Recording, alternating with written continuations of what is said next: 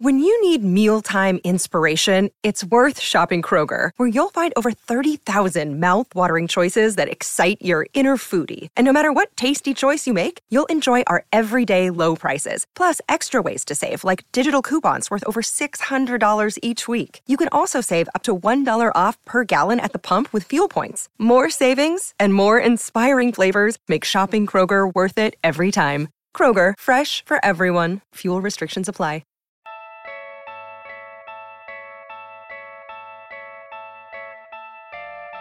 Is MVP Steph Curry finally all the way back? Should the Celtics have made a trade?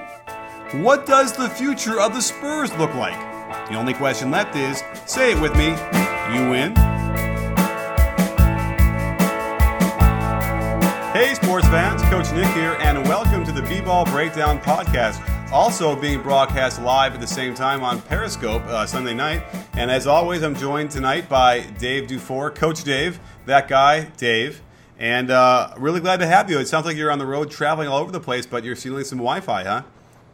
Yes, I'm stealing Wi-Fi. I'm in the middle of Big Sky, Montana, which is a really nice ski town. If you ever get a chance to make your way up here, it's good snowboarding and skiing. All right. Well, we're going to try and make sure that whatever we say is the real answer and not some sort of mistaken answer to an opening of an envelope of a Best Picture category, because that's a pretty colossal mistake, wouldn't you say, to somehow read out the wrong name? Yeah, well, I'm not Steve Harvey, so I try to get my facts straight.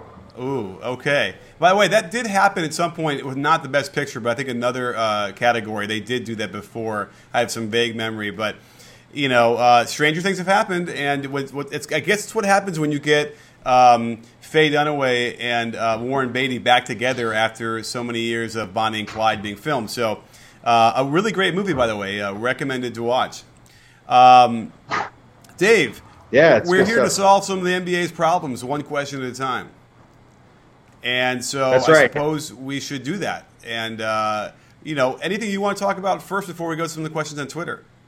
Well, one of the things that has me fired up since the trade deadline, which I don't want to talk about any real trades. I mean, we can talk about some of the on-the-court things we've seen, but I don't want to focus on rehashing stuff from last week. But Steph Curry against the Clippers looked like the Steph Curry that could hit every single shot on the basketball court. It was incredible. Like, Steph Curry, if he was ever not here, he is now back. Okay. That's interesting. So that's my big takeaway from the week. Okay, that's a really big takeaway, because obviously, everyone's sort of anticipating that the Warriors are going to get to the finals and probably win, and barring the Steph Curry not showing up. And that's always been the problem, right, is that we've seen him do his thing. We've seen him do it during the playoffs, but in the finals, the last two, he hasn't shown up as much. And so that is a real, I guess, a question mark that might keep them down, I suppose. But you're feeling pretty good that he's going to bring it this year. Yeah, absolutely. I think that he is fully healthy, and he has gone back into his normal role as the guy that's going to be the primary ball handler and scorer for that team. And, the beauty of this whole thing is that Kevin Durant has checked his ego at the door, and, he's putting up 26 on 17 shots a game. That's good work if you can get it. Yeah, absolutely. I mean, they're really running smoothly. It's really been, a kind of a pleasure to watch. I know people want to argue that I'm some sort of fanboy or whatever, but it's like, what is there to not like? It's a beautiful offense. Kevin Durant is now playing defense on an epic level along with Draymond Green. What are you hearing about Andrew Bogut? I feel like I must have missed something, because as far as I was concerned, as Andrew Bogut gets bought out and becomes a free agent, I would think he would love to go back to the Warriors, but someone was trying to say maybe he wouldn't just because they got rid of him. But what do you think?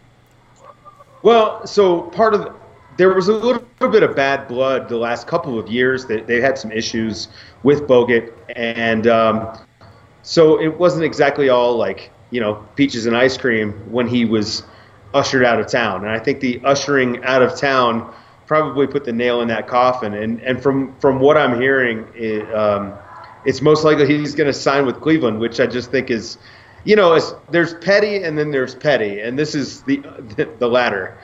Yeah. And it's weird because he doesn't really work for Cleveland. He doesn't fit. He's not a guy that can stay on the court against your Golden States. So yeah, it's a weird signing. That's purely a petty move by Bogut and Cleveland. I just think it's kind of weird. Yeah, it doesn't. It's not what they need. I mean, Darren Williams will be a good pickup for the Cavaliers. He'll certainly be better than Kay Felder, which is a question I had earlier today. And that's, I watched some of the game the other night with the Cavaliers, and it's like I don't know what's going on, but Felder he's just not handling it well at all. He just doesn't seem to be able to do anything, and it's some of the plays he's making are just bad enough where you're like, this isn't going to work for you in the NBA. You're a nice kid, but I've seen you do well in certain times, and certainly what we've seen in the college. But it's just not happening. And Darren Williams would certainly be a much more of a steadier producer than anything they have now. Yeah, Kay Felder definitely looks like a undersized rookie point guard, and so it's more what do the Cavs need rather than what is Kay Felder. And I think that Darren Williams is a good pickup for them. The Warriors also have made a roster change. They released Briante Weber, and it sounds like they're going to sign Jose Calderon after he's bought out from the Lakers, which I think is a huge mistake. Calderon is a guy that he's the Anderson Varejao of this year's playoffs. I'm going to go ahead and call that now. Okay. He's not a good defender. He's not a good enough offensive player to make up for it. I would have rather the Warriors stuck it out with Briante Weber and just see if they had anything there, rather than cutting him to sign yet another veteran who Steve Kerr is going to overplay. Yes, I agree. It is really too bad because it's fun to see guys like Briante Weber get a shot and actually make something out of it. And you're right. Calderon is going to be. I could easily see him being the Varejao of this year's playoffs. And then as a result, he probably won't play. Barring some catastrophic thing, we're not going to see him play anyway. Although you know what, he is a good shooter, right? He still could probably do that and get in some of those actions. But if he has to dribble the ball or make a pass, we're going to be in trouble with him. So my concern is that anything that takes the ball out of Steph Curry's hands is a detriment to the Warriors. He needs to have the ball in his hands when he's on the court.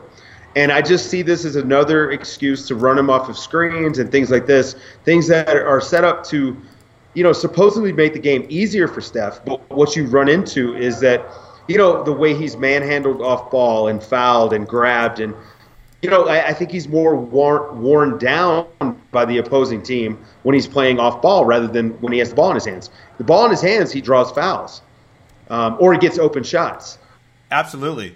Well, should we go to some questions, by the way, while we have them? I'm sort of being able to copy and paste from Periscope, but if you have some questions on Periscope, throw them out there, and I'll be trying to capture them as we're talking. But I was able to grab a few, and we also have a few on Twitter we can cut to as well. So make sure that you guys, also, let's press that share button right now. Let's share this with everybody else out there on Twitter and let them know that we're doing a Periscope and that it'll be also ready to go tomorrow morning. It's a full-length podcast in case you want to hear the whole thing in one piece, because I'm assuming you guys are in and out right now while you're watching this. But here's a good one we have, which was, and I missed who wrote it, but I'm just going to ask the question, is Marcus Smart underrated by the NBA fan bases or overrated by the Celtics fan base?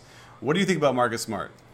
I love Marcus Smart. I think that as a coach, if you don't love Marcus Smart, there's something wrong with you. He makes so many game-winning plays, right? Like he plays winning basketball. It's such a cliche thing to say, but he's a big guard. He can't quite shoot as well as I thought he would by now. But he's a big guard who's not scared of posting up. He's actually a really good post player. In the game today against the Pistons, he was the best post player on the floor. Shots fired at whoever else on that team thinks that they can play in the post. I like him. I think that he's just a good basketball player, and I hope that the Celtics are smart and keep him. I love him next to Crowder. I think they're fantastic together. Oh, absolutely. And by the way, the thing with his shooting, apparently there are some very compelling numbers that show that he is a much better shooter when he cut his hair back. And I don't know if you saw, but there was a really, really good video out there, and I tried to get the guy to do it to come on the show to talk about it, but he talked about how guys' hair that sticks out in front of their face, sort of like an Elfrid Payton is the worst example of this. Most shooters, or every shooter that I know, needs that airspace in front of his forehead, the ball has to. However, if you're a Steph Curry or you're a Kobe Bryant two-motion shooter, the ball does pass through that area. And so someone was telling me that there is some compelling numbers now after he cut his hair where he is shooting a lot better. And I think that that's really fascinating. And so if he keeps that tighter hair, because think about it, if the ball were to hit your hair on the way up while you're shooting, like it's not gonna go in all the time. In fact, you'd probably be worse. And I think Elfrid Payton would definitely benefit from that because he has to shoot it from the side and in a weird way because the hair's in the way. Elfrid Payton almost has to go Larry Bird over the head style shots to get over that hairdo. He looks like The Weeknd. Yes, The Weeknd. That's actually a good comparison. And maybe he's a fan. You never know. I don't know. I mean, even if I were a fan, I don't know if I would grow the hair to show that kind of dedication. But still, but if you guys, I'm interested. Hit me up on Twitter if you feel like you have any insight into that, because I'm telling you, the video that we did see was very thorough, and it went through a lot of guys like Justice Winslow, and I'm forgetting who else, but there's a couple other guys that had started to grow hair, and as it got in the way, it really affected their shooting, and then when they did cut it down, they shot better, and that makes perfect. I love that. It makes perfect sense to me. So it does. So, yeah. Well, that's the only reason that I shave my head is so that I can keep that jump shot wet. Yeah, and you're faster, right? You have better window air. Exactly. Dynamics. Well, Dave, the one thing better than having good hair is eating great meals that are easily prepared in your own home. And that's what Blue Apron does. They deliver fresh, high-quality ingredients, and trust me, they make a big difference. When my wife compliments me on making pork chops and miso butter with bok choy and marinated apple, don't get me wrong, I'll take all the credit, but it's really Blue Apron's simple, easy-to-follow instructions. You can customize the menu to fit your taste and schedule, and it's affordable. At less than $10 per person per meal, you'll be making savory dishes like vegetable chili and baked sweet potatoes with crispy tortilla strips. It's the equivalent of hitting a game-winning 3 in the defender's face every time you fire up your stove. So head over to blueapron.com/CoachNick and you'll get your first 3 meals free with free shipping by simply typing in that simple URL, blueapron.com/CoachNick. I'm telling you, this is a game changer. Well, we have another one from Jonathan9151 asks on Periscope, what can my Knicks do to improve? Interesting question. What do you think, Dave? Dump every quote-unquote asset, aside from Porzingis, Kuzmingas, Hernan Gomez, Justin Holiday, and build around those guys. That's where I would start. I think this needs like a full tank, bottom out, get rid of all these old guys, and start from scratch. And by the way, I honestly feel like they wouldn't tank. They'd end up being in sort of that purgatory, that 7th, 8th, 9th spot, or whatever, with that group and some other guys and some good coaching from Hornacek. But that's okay, because then you get guys like Porzingis who are really going to develop. And, so what? He's not going to benefit from whatever Melo is going to do for him. Let him, by fire, learn and push through that. And let Kuzmingas get more minutes and become, the guy that he already is at 28 or however old he is now anyway. But and then, Hernan Gomez, it's criminal that he's not. He should be getting 25 minutes a game and just learning what the heck is going on from that standpoint, so he can get some good, confidence going. Because that looks like what he just needs is some more confidence to believe in and how good he can be, which I think he can. So now that's not going to happen, right? Melo is simply not going anywhere. It certainly looks that way. If he didn't waive his no trade clause this right before the deadline, I don't see him doing it this summer. And honestly, I wonder if Phil isn't out of town this summer. There's the mutual opt-out between the Knicks and Phil Jackson this summer. And, I wouldn't be shocked to see one of them exercise it. If I'm the Knicks, I probably want to get Phil Jackson out of there. He hasn't really done a good job. He's probably alienated quite a few free agents with his posse talk and the way he's treated Melo, which, as you and I both know, this was a way to get Melo to get rid of the no trade clause. But, your reputation is what your reputation is. And it just seems like Phil Jackson has done major damage to his own reputation over the course of this season. I got to call a timeout on here or blow the whistle or call a technical foul on you because for the very reason we're talking about who they should keep, it's because of Phil's deals.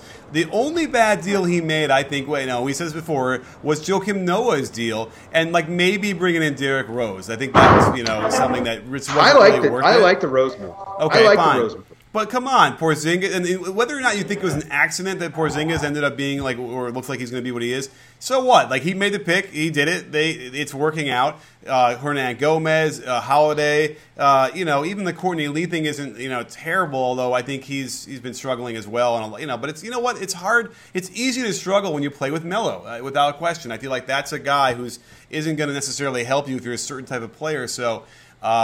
At any rate, I don't know. I would give props to Phil. That said, I don't know if he's long for the job either. He might, and I would imagine it's his decision at some point, where if sooner than later that he's just going to disengage and not stay in New York. But I don't know. I want to give Phil some props. Okay, I mean, I give him credit for the Porzingis pickup and Hernan Gomez and Kuzminkas, but one of the bigger things is trying to get in free agents. I mean, for a team in the position of the Knicks, you need free agents. You're not going to draft well enough. Like they're like you said, purgatory. They're in purgatory. Yeah. So you're not going to have access to high enough draft picks to be franchise-changing superstars like Porzingis. Like they kind of got lucky there. I just think that if you're going to rely on free agents, you need to be a destination where free agents don't have to worry about, how long until Phil Jackson decides he's going to crap all over me and who I am? And that's a real issue. I don't think Phil stays there past the summer. I think Carmelo outlasts Phil Jackson. Right. And by the way, again, I'm in that camp where I believe that he did all that stuff on purpose as far as, insulting Melo, whatever you want to call it, because he wanted Melo to opt out or wanted to say, okay, you can trade me now. And you're right. The only problem with that is you start burning the whole team down, and now the other guys are going to hear that and be like, man, I don't want to go there if he's going to talk about that. So you're right. It was a really interesting thing. But then again, maybe players have some shorter memories than others. But what do you say? Let's go to some Twitter questions because we have a couple there. Yeah, let's do it. And I throw them up on the screen right now. So we have James Trigger asks, what's the Pistons ceiling with this current core? Would you pay KCP a max extension? I think we can go backwards and answer the second question first. I'll just answer it. Yeah, KCP is always competing to be on my most favorite player list. He's like their best defender, and he can shoot the rock. He can put the ball on the ground a little bit too. And he's a tough kid, and there's not much that I would point that's negative about him. Yeah, I completely agree. KCP is one of 4 guys in the league that can legitimately guard Stephen Curry. He can guard the most unguardable guys, and that has extreme value to me. And he's not a knockdown 3-point shooter yet, but he shoots at a high enough volume and with enough confidence that you have to guard him. So, I do think he's a max player, especially in today's climate. Now, moving to the other question, I think that we might have seen their peak last year as an 8th seed that sort of looked decent against the Cavs. Am I crazy for that, Coach? No. I mean, it's just a frustrating thing because, they seem to have some ability and some things that they can work with to improve, but they're not. They're up and down. They can't get consistent. I think a lot of it has to do with Andre Drummond, and I feel like we've talked about this before, where Drummond, I feel like, gets a little bit too much as far as credit, as if, oh my God, he's this amazing guy, when I really feel like he's very limited offensively. Even though every once in a while he'll break out a post move or something, he's very limited. His hands aren't great, in my opinion. And defensively he's solid, he's good, and he can grab some rebounds. But I think ultimately that might be a guy where if you hit your wagon to that, you're going to get stuck being up and down all over the place and never have any consistency. Yeah, I agree completely with that sentiment. I think that they should have tried to. I mean, the reports were that they were trying to move him at the deadline.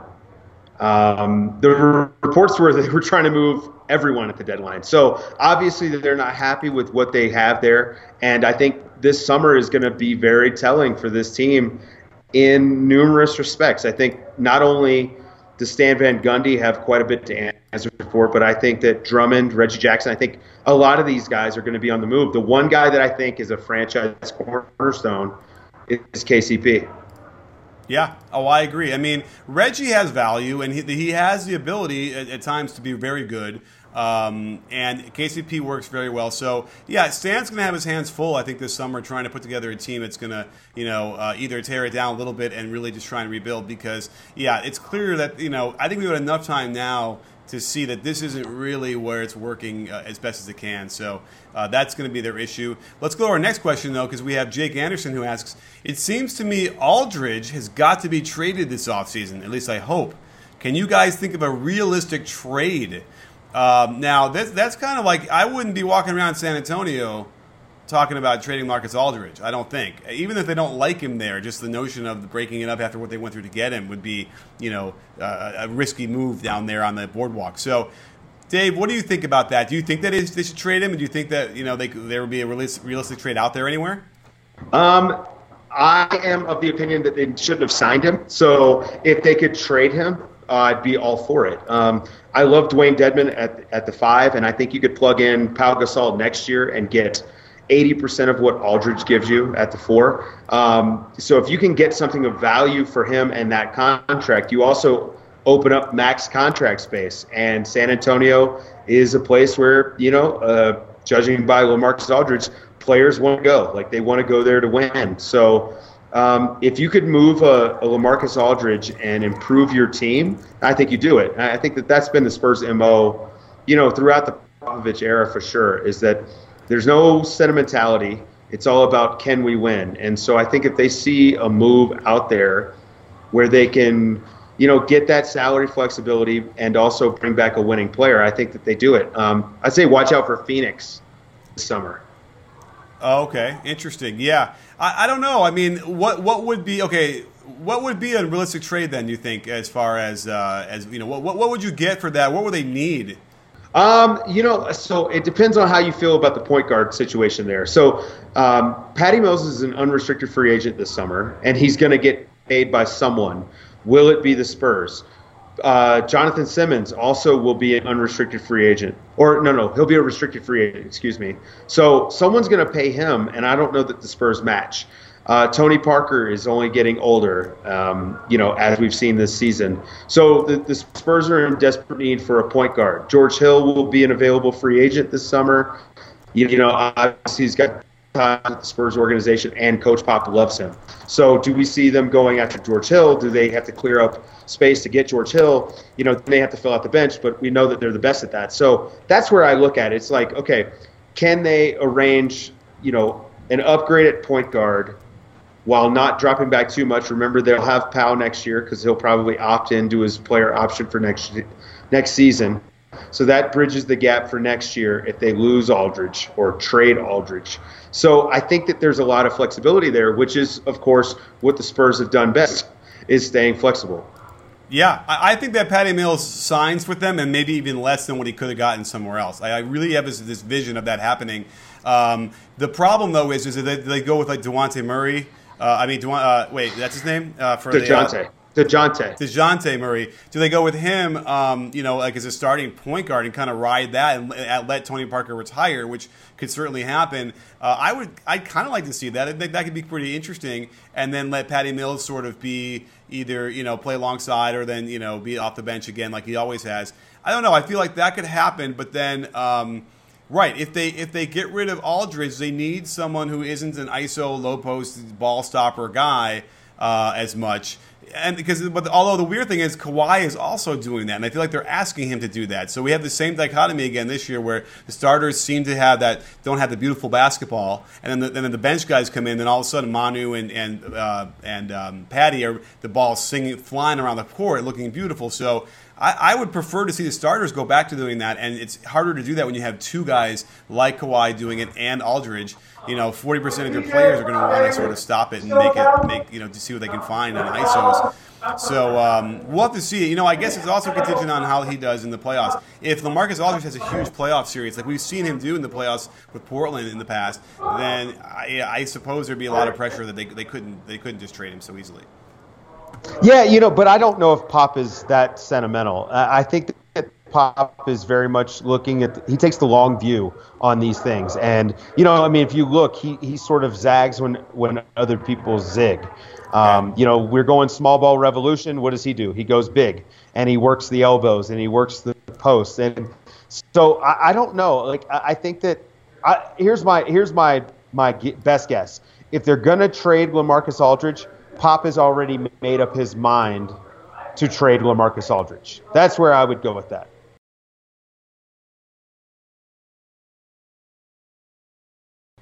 Okay, fair enough. I guess we'll have to kind of wait and see on that one. We have a couple more questions that came up on Periscope. And so one was by Gil Breezy, who asks, or says, Celtics should have gotten Paul George. Speak on it. Dave, jump on that one. What do you think about that? I think the Celtics should have gotten Jimmy Butler. But, if you can get a player of that caliber, top 20 NBA player, you normally want to do it. Now, we don't know the parameters of the deal. We don't know. I don't know what Paul George's agent has been saying. I know that there are reports that he's definitely going to L.A. if he's not staying in Indianapolis, and that is definitely plausible. So that might have been why they didn't pull the trigger. Markelle Fultz, let's say they're going to have the number 1 pick next year. I mean, they're going to have one of the top 3 picks. Markelle Fultz is a game changer, franchise-changing point guard potentially. Do you give that up for maybe a year and a half of Paul George? I don't think so. I agree. I think the Jimmy Butler point is better. Again, you're waiting out LeBron. I'll just wait in here for a second about Jimmy Butler was the guy they probably should have gone after, and it sounded like they were trying to make it work to some degree because the bottom line is you just never know like what you're going to get in the draft. And I know Markelle Fultz could be that guy. And by the way, you don't know if you're getting number 1 anyway. And then you're talking about does he succeed or not. You can imagine that anybody who might succeed or has the potential would do it in a Brad Stevens environment, whereas a guy going to like Sacramento and has 7 coaches in 7 years, like okay, that would be a recipe for disaster for anybody. So I think they're in okay shape. But the bottom line is, if I could have given up that first pick and Jay Crowder and I probably wouldn't do Jaylen Brown. I would have maybe done somebody else. If I could have kept Jaylen Brown and then gotten Jimmy Butler, I would have done that. I'm going to tell you right now, I'm keeping Jay Crowder no matter what. Okay, and I think you and I agree too. I was going to say, I think you and I agree. Like Jay Crowder, not only is Jay Crowder just a good player at all, right? Like on his own. Yeah. He's also best contract in the NBA. A legitimate 3-and-D player, shooting about 40% on threes, and is a legit defender.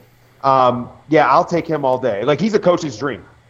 Oh yeah, I mean. How about this? Could you imagine having a team that had Avery Bradley, Crowder, and Jimmy Butler all together? Oh, yeah. Lights out. It's done. Like no one would score. And then you'd have 2 guys that can guard LeBron. Like that would have been somehow the move. Like they could have given up. I mean, they wouldn't have been able to keep Crowder and Bradley to get Jimmy Butler anyway. Like that would I think they would have had to give up one of those guys. So it's almost a moot point. But I don't know. That would have been a really interesting deal. In fact, almost to the point where you could get rid of Isaiah Thomas, send him to the Chicago, and let Avery Bradley and Jimmy Butler play in the backcourt together. That's the move I've been trying to get the Celtics to make all year, because you don't want to be the team that maxes out Isaiah Thomas next summer. Like that's the thing. Like, look, I love what he's doing. Like, he and I are about the same height, and to see a guy like that scoring 29 points a game in the NBA is amazing. But we don't age well. Small guards do not age well. This scoring, like, he's not going to be able to keep it up forever, and the defense is already bad. So, I've been, for the Celtics' sake, kind of wishing that they were looking to move on from that, sell high, so to speak. And I wouldn't be shocked to see him moved this summer. He's also on a good deal. He's only making like $6.5 million next year. That's an easy contract to move if you're looking to get a good asset. So. Yeah, absolutely. Let's move on to the West, and we have a good question from Forrest Scott asks, are you surprised by the Jazz this year, or did you see them being this good? What do you think, Dave? Okay, so I was not one of the people that expected the Jazz to be a top 4 seed in the West. Are they right now? I don't have the standings in front of me. Well, I will tell you in 1 second. Keep going with that. Anyway, and I'll tell you. Well, my reasons have actually been seen this season. They just don't stay healthy. Derek Favors has a knee issue that is looking like it's a chronic problem. It has been now like 3 seasons in a row. He's missed significant time. George Hill with the toe, Alex Burke with the ankle, Rodney Hood has been in and out. So like for me, it was never do they have talent, because on paper they've had talent. The issue has been for the last 3 seasons, it's health. And health is something of a skill. You and I have talked about this quite a bit with LeBron. Like part of what makes him so great is because he is probably the most durable superstar we've ever seen. So I think that matters. And yeah, like I was not among the people that thought they would win 55 games this year. And yeah, I mean, I've been impressed with how they play when they have all their guys on the floor. Like Quinn Snyder's doing a pretty good job. I still don't like some of his after time out and his late game stuff, but I mean, he's getting there. Yeah. By the way, they're firmly in 4th spot. They're 1 game up on the Clippers for the 4th spot, and they're not going to get to the 3rd. So they're going to be 4th, 5th right there. And I think we all expected this, by the way. I mean, we were waiting for them to finally put it all together. And even then, they're still not healthy after all the waiting for this stuff.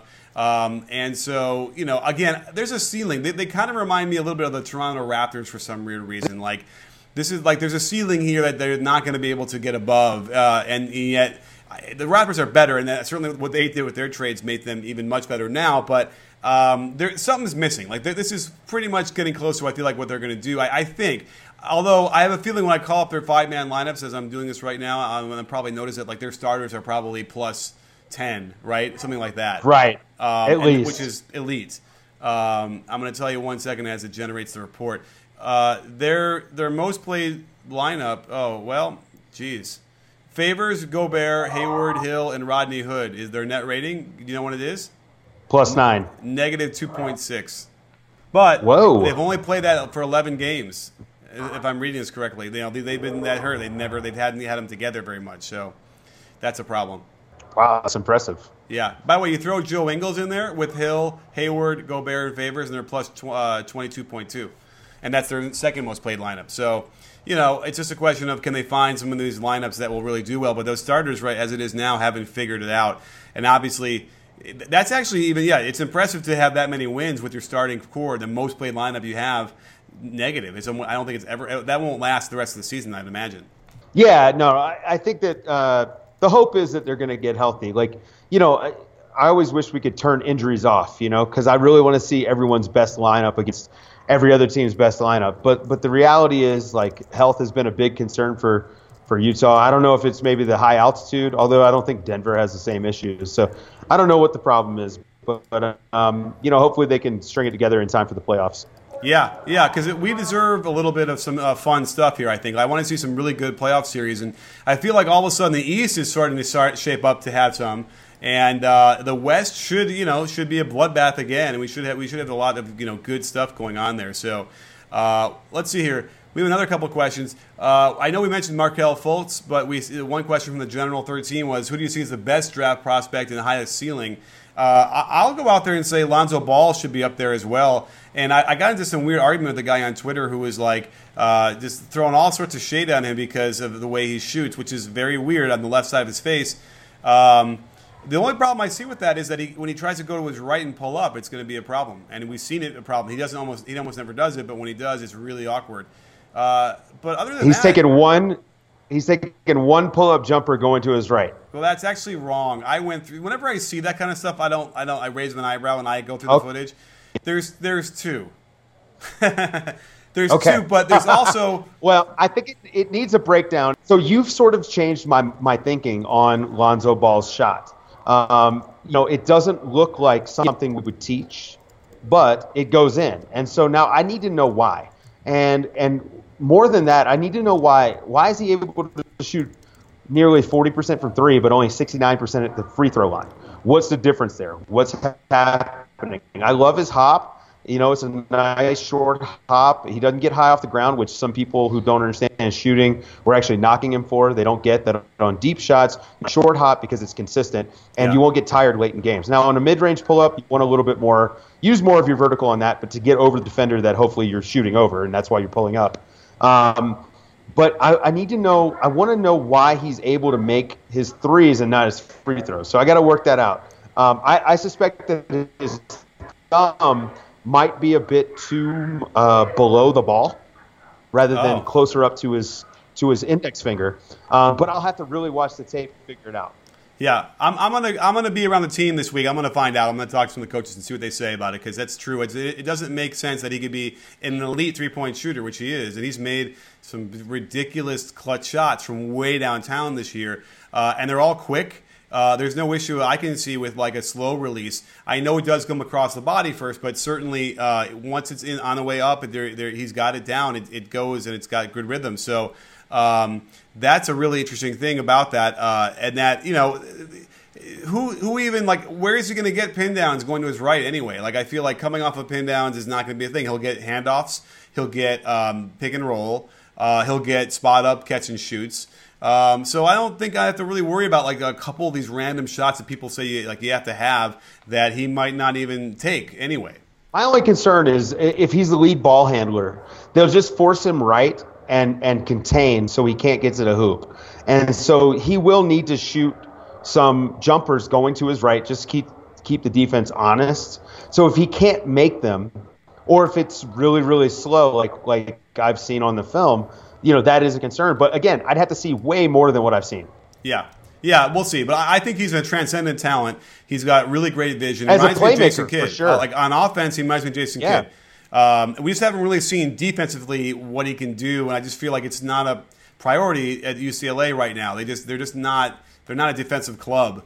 And you know what? Yeah, I'm going to go out on a limb here, and I'm going to say that as a defensive prospect, he should be every bit as touted as Kawhi Leonard was as a defensive prospect when he was a rookie. Oh, wow. I think Lonzo Ball's playmaking ability on the defensive end is some of the best we have ever seen.